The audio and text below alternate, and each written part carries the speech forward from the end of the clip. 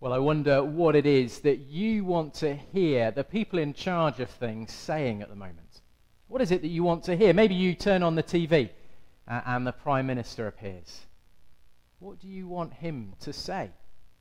I suspect it might be wise for me not to guess. Between us across the church family, there'll be all sorts of different opinions of what we want to hear. What about this person here? The government's chief medical officer. I suspect there are things all of us would like to hear him say. Things like, we found a vaccine. Or coronavirus isn't the threat we thought it was. Or closer to home, what about your boss, your employer? When you walk into the office, what do you hope to hear? Well, I know that lots of people are longing to hear at the moment their jobs are secure. Or at school and school assembly and your teacher gets up, what do you want to hear?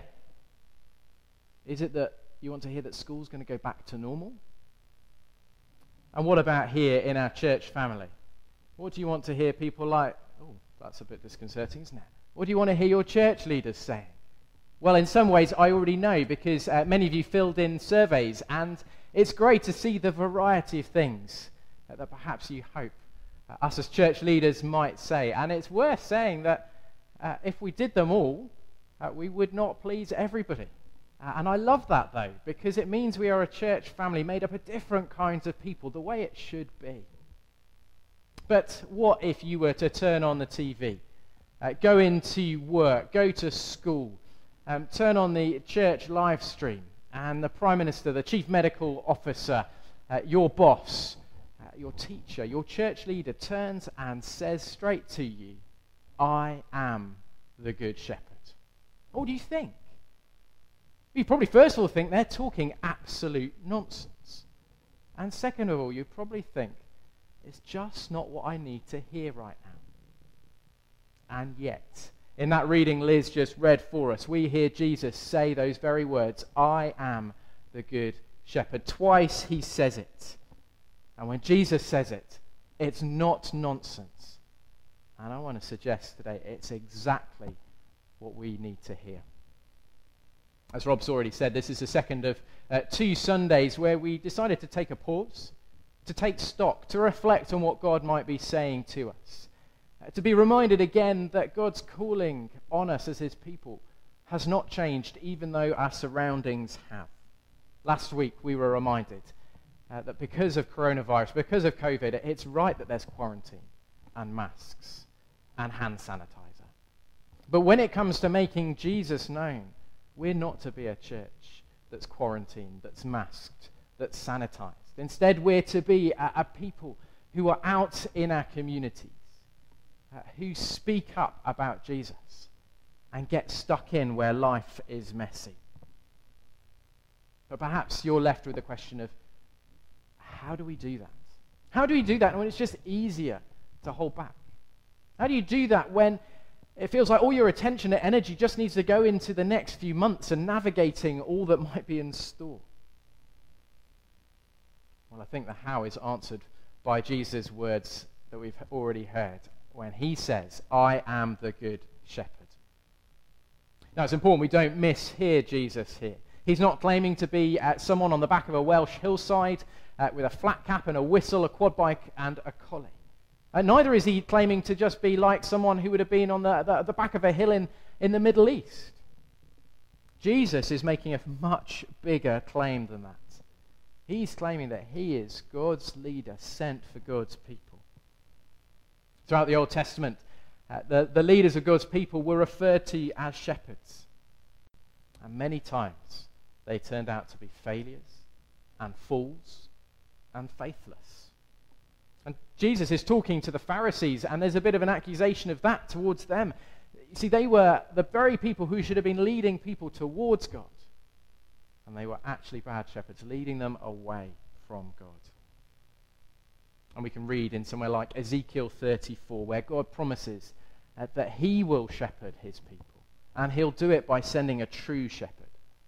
And now we have Jesus turning up and saying, I am the Good Shepherd. And in John chapter 10, we see what the Good Shepherd is all about. The first thing we see is that he calls people to follow him. He calls us to follow him. You see, he's not like someone who has to jump over a fence to grab a couple of sheep. He can walk in and call his sheep by name. Verse 3, it says, the gatekeeper opens the gate for him. The sheep listen to his voice. He calls his own sheep by name and leads them out. If you're watching this morning and you're a Christian, it's because Jesus has called you by name to follow him. Whether you have a moment when you can say, that's when I became a Christian, or whether you've grown up and you can't think to a time when you weren't a Christian. However your story goes, you are a Christian today because Jesus has called you by name and told you to follow him. And the wonderful thing is, Jesus keeps doing this today. So the last Christianity Explored course we ran, we had one lady there become a follower of Jesus.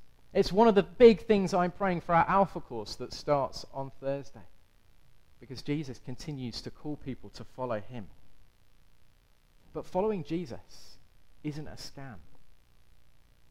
He doesn't pull the wool over our eyes. Verse 8, Jesus says, all who've come before me are thieves and robbers, but the sheep have not listened to them. I am the gate. Whoever enters through me will be saved. They will come in and go out and find pasture. The thief only comes to steal and kill. I have come that they may have life and have it to the full. See, Jesus calls us to follow him, to be saved, and to experience the fullness of life. That's worth being clear, that full life, fullness of life, doesn't mean problem-free living. But what it does mean is being set free from our biggest problem, our relationship with God that was torn apart because of our sin.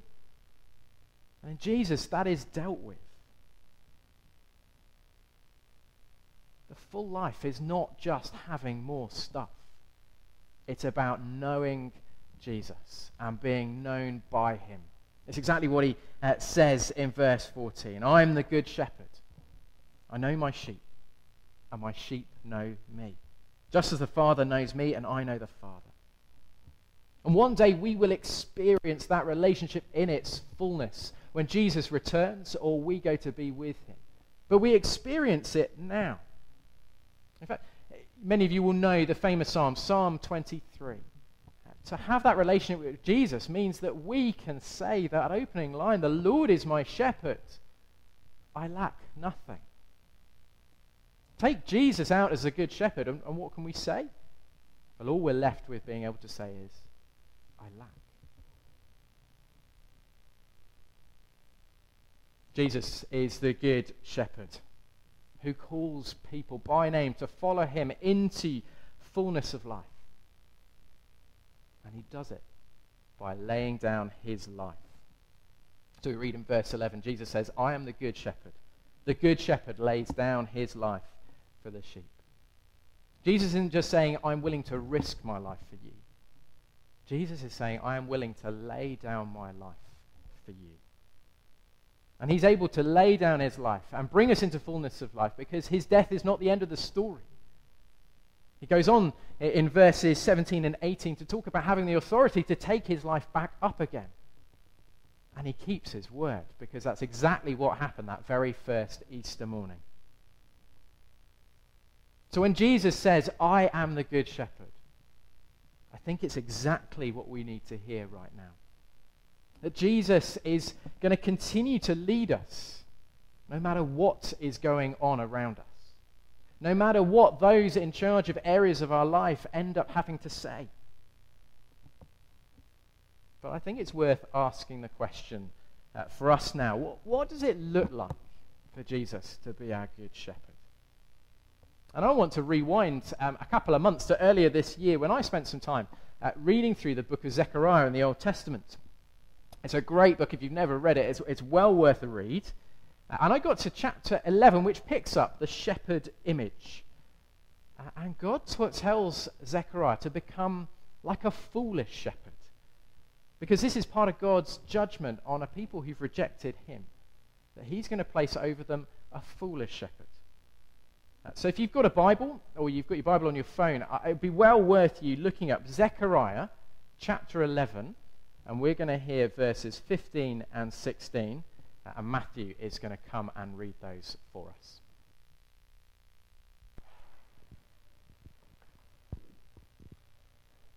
Then the Lord said to me, "Take again the equipment of a foolish shepherd.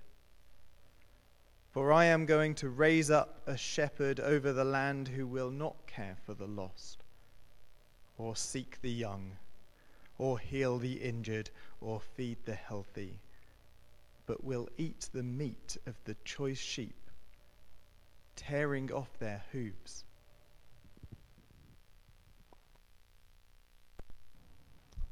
So when I heard those verses, it's like they jumped off the page to me.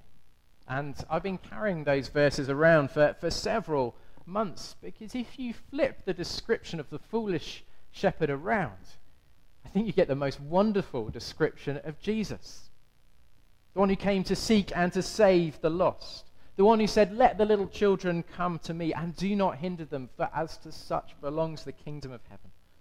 The one who healed many. The one who sat down and taught his disciples. The one who did not seek status but laid down his life. And in my notebook, which I've got here, I wrote some notes down. And I wrote, and I can read it to you, that Jesus is the good shepherd. But as somebody involved in leading a church, as a pastor, I'm a shepherd too. And what I wrote is, does this describe me? And my priorities and my characteristics? Am I somebody who is caring and caring for the lost, seeking the young, healing the injured, feeding the healthy, shunning status? Now, there are times when that might describe things. But you know what? There are plenty of times when I look at myself and I find myself lacking. I'm caught short. Those things don't really describe what I'm doing. And what do I do in those moments? Well, I need to go back to Jesus and hear him say, "I am the good shepherd." And that reflection of the good shepherd, yes, needs to be in me as somebody who helps lead the life of St. Luke's, but it also needs to be reflected, I believe, in the life of our church family as a whole. Are we marked out by care for the lost? Are we marked out by seeking the young, healing the injured, feeding the healthy, not seeking status? In a moment, we're going to see a little video that talks about what's coming up this term. And in some ways, I'm encouraged, because as you hear these little glimpses of different ministry areas, I think we do see some of these things being lived out. But as we realize we have these priorities and these reflections of the Good Shepherd, we do it in different surroundings. 6 months on from the start of lockdown, things do look different. And so things in our church life will look different. And in some ways, this little video is almost like a little trailer, a little film trailer of what's in store this coming term. So let's watch the film together.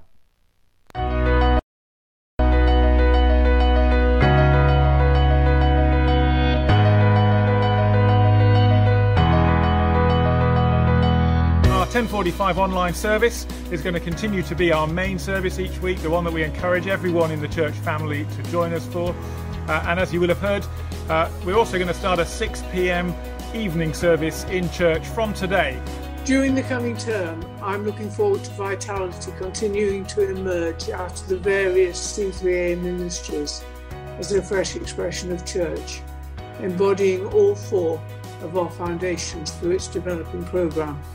We've set up a church discretionary fund, and we don't want there to be any needy people in our church, so we're primarily looking to support people within the church when they're in financial need. In the youth work at St. Luke's over the next few months, there is going to be a focus on mentoring and setting up a mentoring scheme for our older youth. And also some time is being spent at the moment to get groups back together, Pathfinders and Snug, We want there to be a heartbeat of prayer to our church life. So there's the Monday and Saturday morning prayer meetings. There's our confidential prayer chain. And we will continue to gather with other churches in the Cornerstone team for regular prayer and praise evenings. Love in Action is an expression of God's love to those in need, run by a team of volunteers.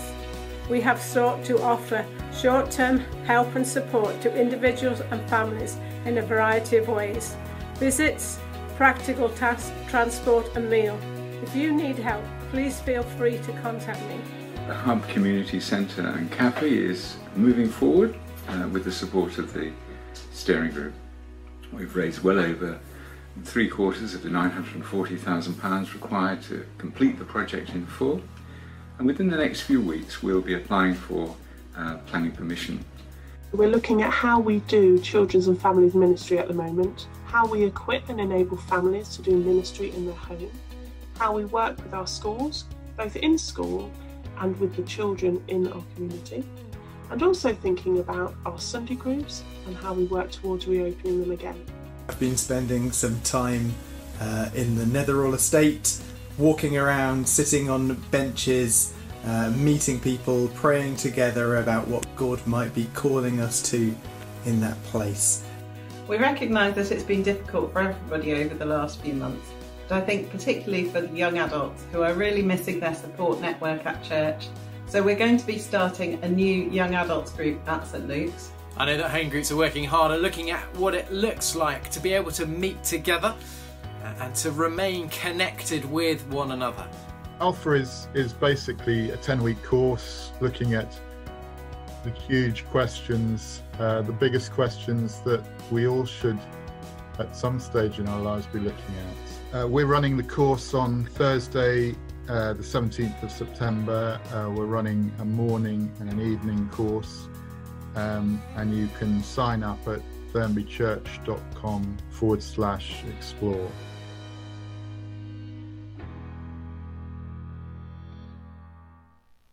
So that's just a little snapshot of what's going on. And there's plenty going on. But we want to be wise and careful that we don't just rush back to doing everything we did before, but to take time to reflect our priorities and our foundations, and to acknowledge we are in a different situation, different surroundings. There'll be lots that's going to be familiar, but there will be things that feel and look different. And one of my reflections this week is I think this must be what it is like at times to plant a church. We have Jesus, the Good Shepherd, who calls people to follow him, who brings people into fullness of life, who laid down his life for people. He asks and calls us to reflect his priorities, to care for the lost, to seek the young, to heal the injured, to feed the healthy, to shun status. And we're just doing it in a new setting and a new surrounding. And in some ways, this really excites me because we are seeking to grow and become a church-planting church. So whilst this season may feel different, it may help getting church planting into our DNA. I'm going to lead us in a prayer now. I'm going to read some verses that Jesus says a few verses on from our passage in John 10. Jesus says, "My sheep listen to my voice. I know them and they follow me. I give them eternal life and they shall never perish. No one will snatch them out of my hand. My Father who has given them to me is greater than all. No one can snatch them out of my Father's hand." Heavenly Father, thank you that through Jesus we can have that great assurance that we are yours and no one is going to snatch us away. And I pray, as we hear Jesus say, "I am the Good Shepherd," and all that that contains, you would help us as a church family to reflect Jesus out in our life together. We would care for the lost, seek the young, heal the injured, feed the healthy, and that we would shun status. Please, Holy Spirit, would you be leading us and changing us and equipping us? We ask it in Jesus' name. Amen.